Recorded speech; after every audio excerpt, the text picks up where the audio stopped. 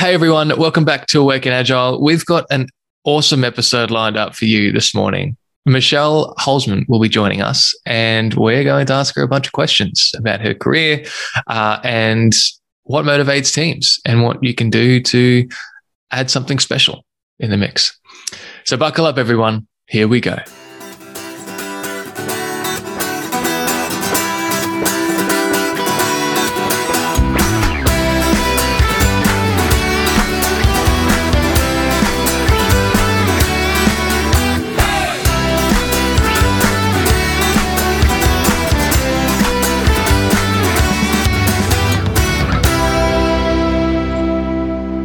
All right, we're up and running.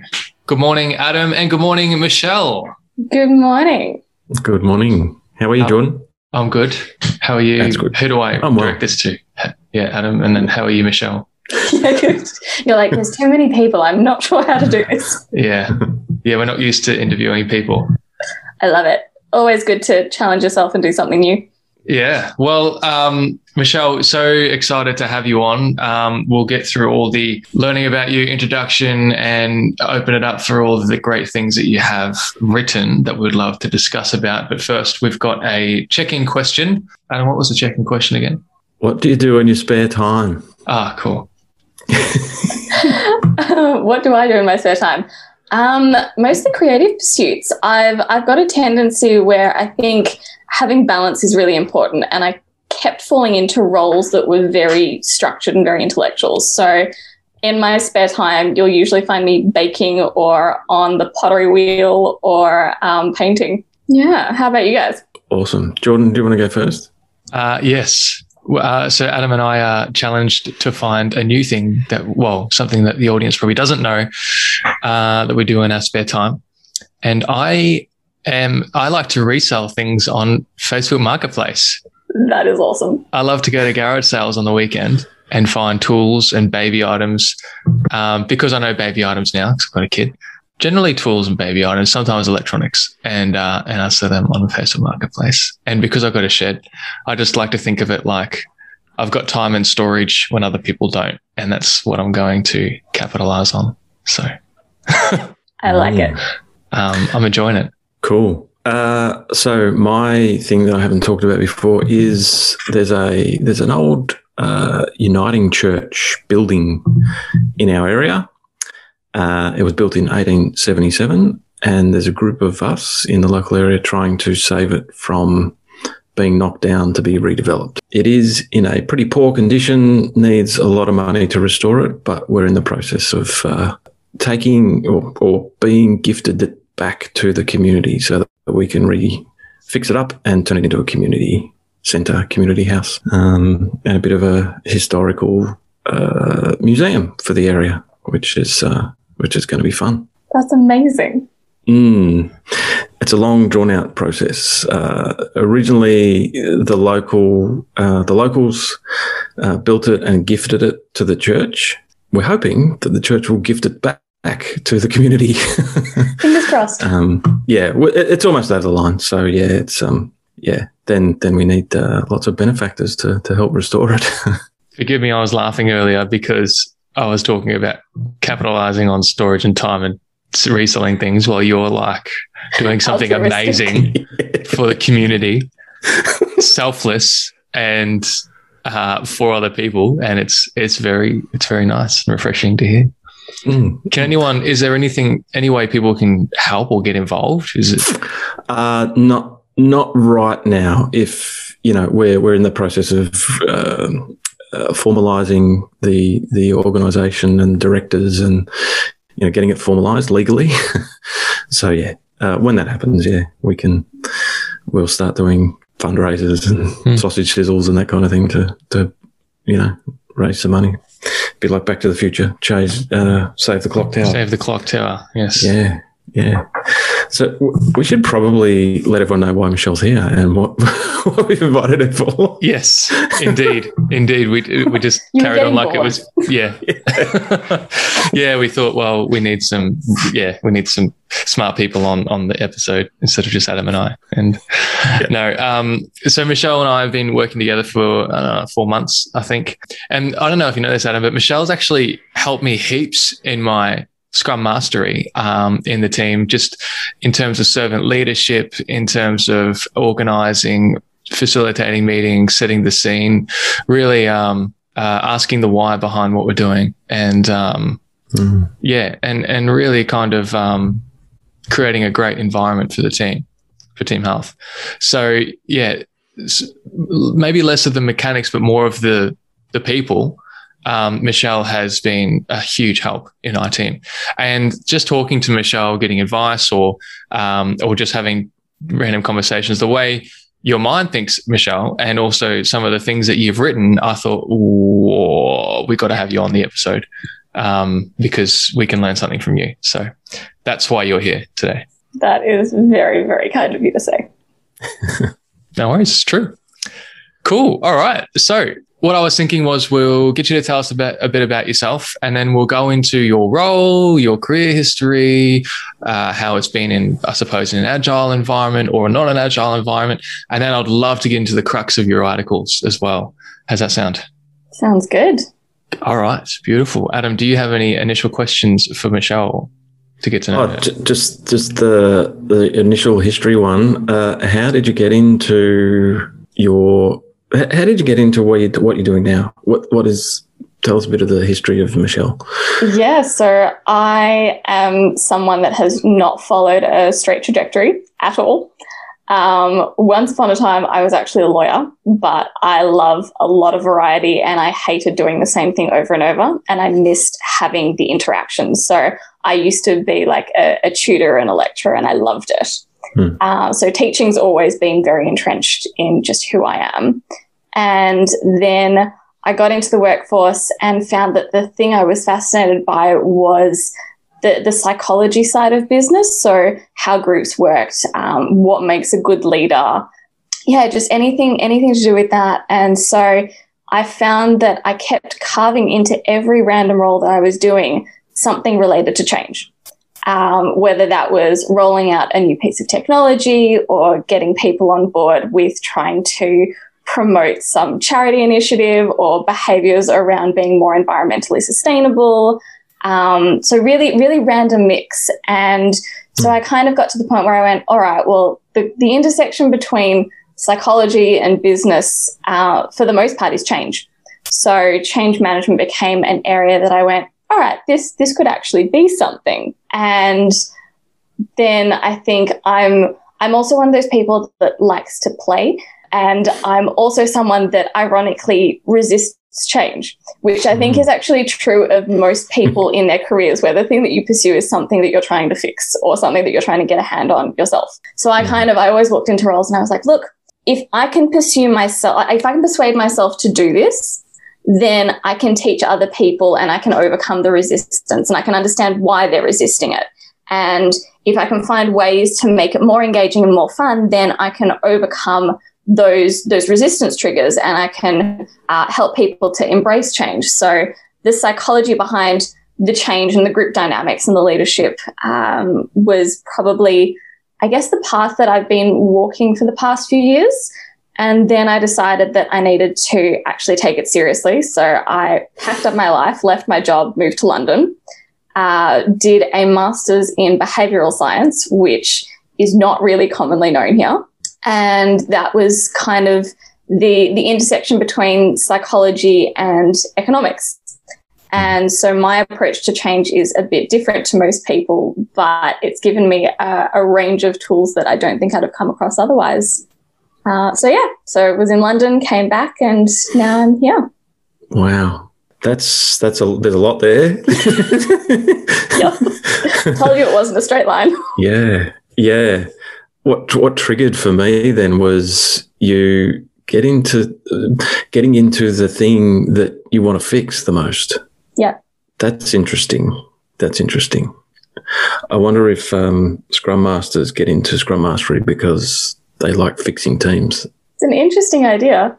I think so. I actually had a conversation with Jordan a couple of days ago. We were talking about passion and why we do the things that we do. And another area that I find really interesting is what motivates us. So if it's intrinsic or extrinsic. And the thing that kind of came up for both of us was, actually, you know what, Jordan, I'm throwing it to you. What did you say was the reason that you do what you do? Oh dear, I hope I get this right. Off the top of my head, it's to help people. Yeah. So depending on the person, you'll find some that are motivated by money, some want flexibility so that they can go home and spend time with their kids. But the people that don't go to work for any of the external drivers are usually driven by something that's deep in themselves. And it's either something that they're so overwhelmed with that they love and they want to desperately share, or it's something that they go, this is a problem I can't tolerate anymore. And I think I've seen so many toxic cultures and I've seen so many change initiatives done in terrible ways that I went, I want to be able to go to work and enjoy what I'm doing, and I want other people to have that too. That's awesome. That's awesome. Jordan, did you have any? I've got heaps and heaps of questions, but I want to give you a go. I know Michelle better than you, so you go. Let me go on the sidelines. I'll shut up for this episode. Okay. You did mention you explored a little bit about what makes a good leader. Yep. What do you think makes a good leader? So I actually think that a good leader, that what defines a good leader will depend on the environment. And I say that because probably one of the biggest takeaways I took from the Masters was that context and environment is huge. And it's something that I kind of knew, but it became really obvious. The buzzwords that are flying around at the moment are all about vulnerability and being authentic. And I think as fundamentals, they are absolutely correct. Because if you're not going to be yourself, you can't expect anyone around you to feel comfortable to be themselves or to voice their concerns, because there's not going to be that psychological safety. So I think there's core things like that. And then if you can be authentic, then who you are as a person will fit different situations. So I know for myself that because I live for the light bulb moments in teaching where everyone sits there and goes, I don't know how to do this. This is like the end of me. And then there's that realization where they're like, actually, I get it now. So for me, it's more of a nurturing kind of leadership. So I work really well where a team is probably newer or finding their feet and needs that hand holding or that cheerleading. Whereas I know other situations where if you went into a really high intensity, high stress, potentially toxic environment, then you want a leader that's going to walk in and go, right, here's the framework, here's the structure, let's counter the uncertainty and let's get our heads back above water. Yeah. We saw an example of that during COVID where I think the larger businesses, the larger companies who, were in a crisis and the leader just took control and said, go, this is what we're doing. Bear with us. We think we're in a good position. Went into almost, crisis mode, fared a lot better than some of the other companies that didn't. And it was really interesting seeing the switch. And now we're seeing them switch back again into other modes. Autopilot. Autopilot. Yeah, autopilot. That's a good way of putting it. I think we've touched on it a bit. What gets you out of bed in the morning? What brings you joy? Like I said, I think the light bulb moment when I get to teach is one of my favorite things. Yeah, I like being able to help people feel like they can manage things, like they're not overwhelmed. So that's that ability to help is one of the things. Another, which funnily enough has taken me a long time to find, is the people that I can just bounce ideas off and get excited and just be me. I think finding that community is really, really important, because it then just reaffirms that you can be you and it's okay to be a little different, because we all are. And I think authenticity in the workplace is a really big challenge for that reason, because like I said, you look at me outside of work and I'm quite different to who I am in an office, because that's just how I learned to be. Yeah. I'd walk in and I'd put my corporate mask on and that was it. It was, okay, I'm in charge and I can run this and that's fine. But I think that's why I love training, because then I'll come up with crazy scenarios and I'll run around the room and I'll push people out of their comfort zones, but we'll have fun doing it. So they're two things that I absolutely love. And then outside of that, I'm very much someone that needs nature to recharge. So if I get the chance, I'm out in the park or down at the beach. Nice. So a thought experiment I'd like to try. Sure. If I may. So you've talked a little bit about some might call them, soft skills of leadership and that kind of thing, empathy and those type of things. I have a hypothesis that I'm running in my mind at the moment, and it relates a little bit to psychological safety. And I'm thinking, so a Scrum Master, part of their role is to build trust in the team, and build trust of them and trust within the team. I think that leads directly to having higher psychological safety, which leads to higher engagement, higher productivity, which ultimately leads to happier customers, higher profits, whatever you want to call it, whatever the business is after, high value. But how do we measure that? How do you measure building trust in a team? How do you measure psychological safety in a team? So I read a book years ago that was talking about social contracts. And when we think about, and yes, this is my legal brain coming back. So when you think about a normal contract, like you buy a phone, you'll see this 20, 30-page document, you'll skim it and you'll completely ignore it. Or you'll start a new job and you'll effectively do the same thing because you're just going, I'm trading my time for money, the end. Social contracts are what kind of drives a group's dynamic. And I think that's one of the areas where a Scrum Master has huge value, because they can bring to light what the actual behaviors and expectations and norms in a group are, rather than what we simply think they are or what we say they are. So it's one thing to sit there and have a group that goes, yep, we promote work-life balance. And then you see everyone working at their desks at 10 p.m. or sending emails at midnight or weekends, because then you've got this effectively incongruence. And that conflict or that cognitive dissonance is where you end up with that breakdown, because then people are trying to fight this is who I should be, but this is who I want to be, and this is what I think I'm meant to be, and they don't know where to go. So I think a Scrum Master has this incredible potential where if they are authentic and they are curious about the team that they're working with and they get to know the nuances of each individual, then they can bring to light, whether it's through workshops and sessions or just general discussions, what the team actually expects. So Jordan with our team did a great exercise on meeting expectations, because there was this expectation that was just never vocalized, that was, well, we all have to come to every meeting that we're invited to. And as soon as you sit there and you go, actually, we don't, what do we want and what meetings do we actually think we even need as meetings?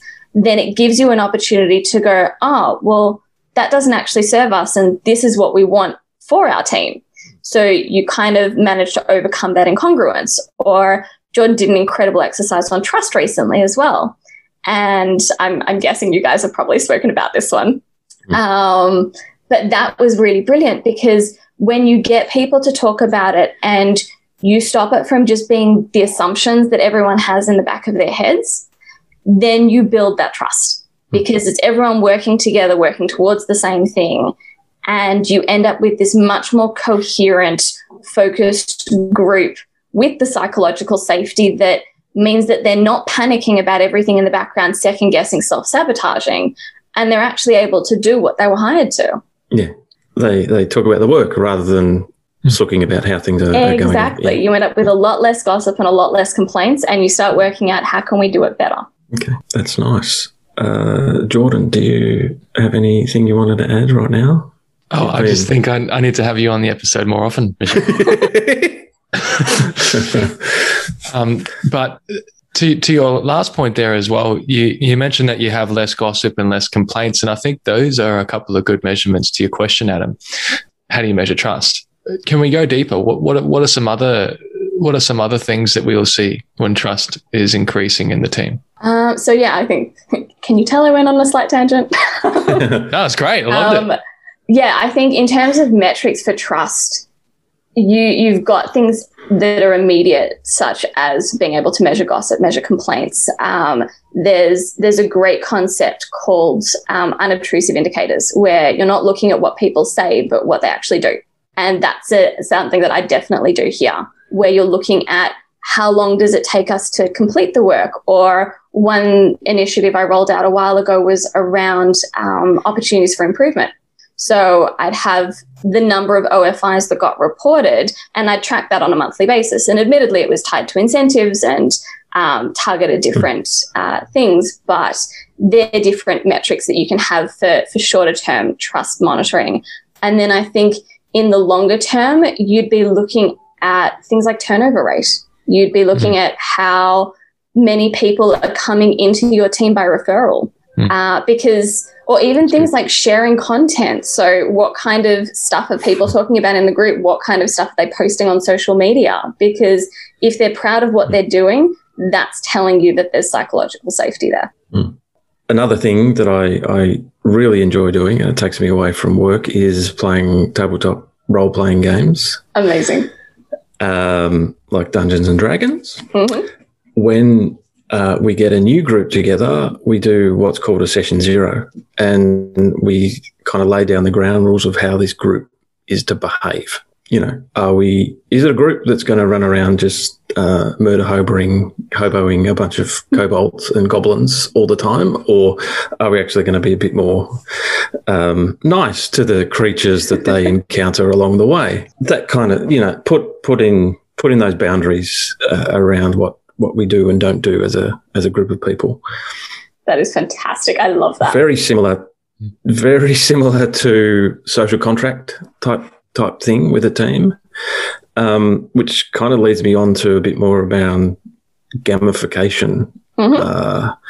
And you've written an article on that. Great segue, Adam. I'd love to explore, because I'm also thinking, how do I bring my love of tabletop role-playing into the workplace? And definitely, like video games, you know, you level up once you've done a certain amount of things in video games, and you level up as a Scrum Master. You've run 10 different retros, and you now know that stuff, and you level up. Yep. But how do we bring that to life? So gamification is something that I think I stumbled upon by accident, quite like you, where I don't know, I think I always loved playing games, and I always found that having fun was the way to overcome any sort of fear. And so I came across gamification as a concept probably a couple of years after I'd been applying it. So one of the things that I did, like, I guess with gamification, it depends on what your intention is. So if you want a short-term behavior change, it's a really good way to incentivize it, turn it into a norm, and then they just adopt it ongoing. So one thing that I did was, I think I'd said about the environmental initiative. And so I had in that instance split the office of 200 people into 6 groups, and I taught them what they needed to put in each bin, and I would walk around and check what was in the bins and turn it into a game. And I made it a little bit silly, and I made it a bit fun, and I'd send them out reports so that they could see how each group was scoring relative to the others. And then I guess one of the things that Jordan will know, and every other team I've worked with would know, is that I'm quite known for brownies, so I incentivize them with a morning tea. They're good breakfast. And it's things like that make it fun. Yeah. But in the longer term, I think the biggest caveat that I'd say with realistically anything fun in the workplace is that people need to choose it. Because if you force fun on them, it's going to backfire. Yeah. But if they can see benefit for themselves and they're choosing to do it, so that there's not going to be consequences of, I have to do these other 100 things and you're taking away from it, then it can be really useful, because it works really well when you're trying to motivate someone to do something that they already want to, and it's just to overcome that fear barrier. So I think Jordan was talking about chess in one of your recent episodes. Mm-hmm. And chess is a really great illustration of that too, because it's looking at how do I get better? And that's one of the core things in gamification is how do I keep getting better and how do I keep motivating myself? So what kind of reward? There's a great book called Hooked by Nir Eyal, and he talks about using effectively gamification to change your habits.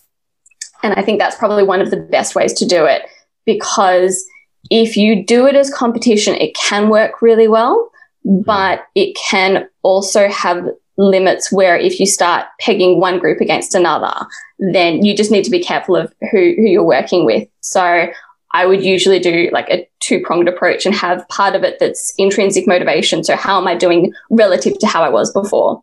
And then others who are looking at, well, how's my group going relative to another? In terms of how you actually integrate it, I think as much as COVID's thrown a spanner in the works in a lot of areas, a lot of gamification initiatives are already online, and there's some amazing tools out there. So things like having badges or quests are really, really good because we're hunter-gatherers. Like we're programmed to go looking and foraging and see what we can find. And I think, so one of the articles that I think Jordan was referring to was a really absurd one that I wrote about chestnuts, because I was in London and I went to a park and a friend of mine was showing me which trees were the good chestnut trees and which ones were the chestnuts that were horse chestnuts that were poisonous. And I'm like, okay. And so you go foraging around the forest floor, and the chestnuts are in these giant spiky conkers. So you try and pick it up and it's going to hurt you if you're not careful. So there's the element of danger or excitement, which is also really important, which I'm sure you are well across with the Dungeons and Dragons. But that's what keeps it exciting, is changing the reward, changing what the danger is, what the quest is, so that it keeps progressing with a person's development. So yeah, I think it's used a lot in motivating new behaviors. So learning development has been utilizing different ways to have like badges or you're 70% complete. LinkedIn is a great example of that. If ever you have a profile that's not 100% done, they will tell you about it because it's nagging on that I don't like incomplete. So yeah, looking at a lot of social media platforms will give you great ideas for how to gamify work. We'll have people dancing in the aisles and doing TikToks. I'm really keen to see. I did that. I had one training session where I wrote up scenarios to teach them about different kinds of injuries. And so I took injuries that had actually happened in the workplace, made them a little more exciting, got a bunch of props, and would drag people up on stage. But it's playing, and they learned. Nice. I'm keen to see Dungeons and Dragons in Scrum, Adam. I think that would be a lot of fun. Yeah. Can I join that session? Yeah. I think we'll all be there. Yeah. I'm working on it. It's an idea at the moment. There's not. I think it's great because it brings another part of you to it, and especially when it comes to like ideation and innovation, it's not the things that are stock standard part of your job that bring something to light. It's, I saw this idea somewhere else. And I think that's a great way to translate another part of who you are into what you do. The badge thing also takes me back to when I was a scout. Yeah. You do a first aid thing and you get a badge. You collect them all. Yep. That's why Pokemon was so successful. Pokemon, collect them all. That's it. I see that our time is dwindling away. You know what? I'm really glad that you can see that as well, because I always think it's the host. The host is the only one that can see it. And then I'm thinking, how am I going to let you know? Do I write it on a piece of paper and put it up in front of the camera? Is that going to screw up our YouTube videos? Who knows? So I'm really glad that Zoom has progressed. So how do we want to finish up? Is there any other, Adam, we've spoken about gamification and it's just sparked my mind going, how can I bring gamification more into teams just because it'll be fun? Obviously I've got to think is it the right thing to do for my team, but also can I get it in there? Have you got any other questions around that or anything else for Michelle, Adam? Well, the thing that's going around in my head at the moment is, when you do level up or whatever it is in a video game, you get that badge and that noise of the jingling coins or whatever it is that you get, like a celebration. Yeah, exactly. Yeah, it is, and you get that. I'm not sure which hormone it is, but you get a hit of something, some sort of happy hormone. I achieved a thing, and now I'm stronger or smarter or more knowledgeable or whatever it is. I'm going to take away the piece that it has to be pulled, not pushed. Yep. Otherwise it won't work. So maybe check with the team before you start doing that kind of thing. But I think also at the same time, have a chat to them to see what motivates them. Because the kinds of rewards that you use in gamification will be shaped by your team. It's exactly what Jordan was talking about. So if you have a team that needs a pat on the back, or you have a team that needs, so when I did the OFI one, they had the option to choose what they wanted as the reward. Some of them wanted it to go in the newsletter. Some of them wanted it to go up into a town hall meeting. Some just wanted the managing director to go, well done, I chose your piece. So if you can work out what actually motivates your team, whether that's intrinsic or extrinsic, that's a really good way to keep them going. But then also be careful about the size of the reward, because if it's too big, then you're going to end up with this disconnect. And similarly, if it's too small, it's just not going to work. So, have a chat and see what they're interested in. It could be brownies. It could be brownies. It just makes me think it's such a great opportunity for Scrum Masters or servant leaders or whoever's integrating this into teams to be so creative. And I just think, what a great opportunity if you've hit a wall or if you hit a ceiling. You feel like you're going through the motions as a Scrum Master. What a great opportunity to be creative and work out what drives the team and see if you can, really step it up to the next level. Cool. Well, hey, we've got 3 minutes left, so we need to wrap this up. Although I wish we could talk for another hour or so. Michelle, thank you so much for being online with us.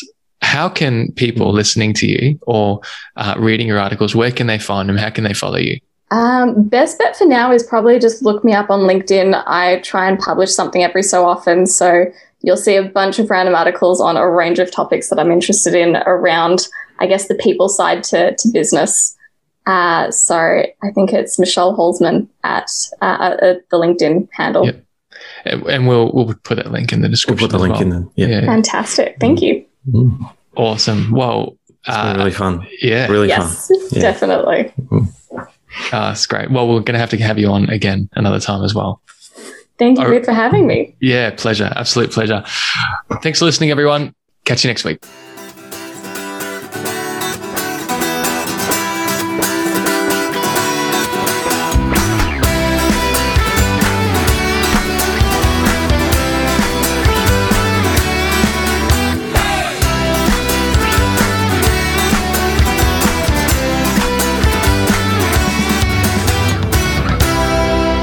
That was a really fun episode to record. I hope you enjoy it and share it with your friends, because we will be sharing it as well as far as we can. You can reach us at awakenagile@gmail.com. Please send us more emails. We love to read them. You can also reach us on LinkedIn, Jordan Bailey and Adam Murray. And we'll see you next week. Have an awesome weekend and week ahead. See you next time. Bye for now.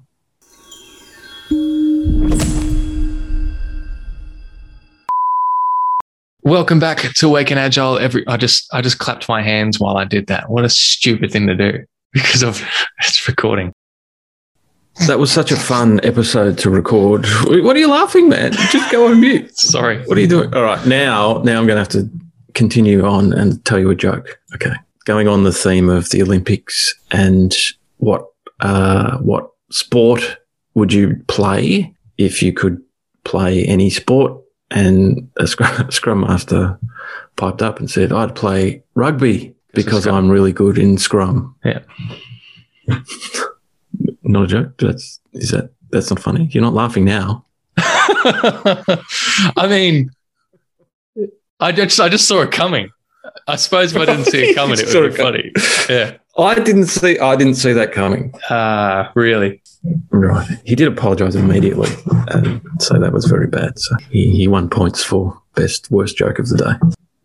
Bye, Adam. Smash the thing and hit the likes. What did you say last time? Do the TikToks. Do the TikToks. Oh God. Do the TikTok. How do your kids respond to you? So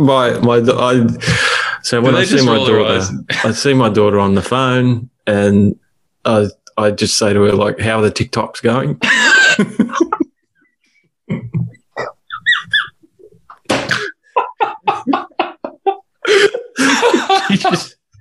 She just rolls her eyes like, you're such an idiot, Dad. Yeah. I have to do it on purpose now. Yeah. How's the TikToks? You're up to date with the TikToks. My dad used to say when I was on Facebook Messenger all the time, he'd be like, how's the MSG going? MSG. I'm like, Dad, it's not MSG. MSG. Yeah, I just got a message from your brother on the MSG. Facebook Messenger, Dad. The MSG. Yeah. Cool. Isn't that something you put in food? I don't know. Yeah. All right. Right. That was fun. Thank you.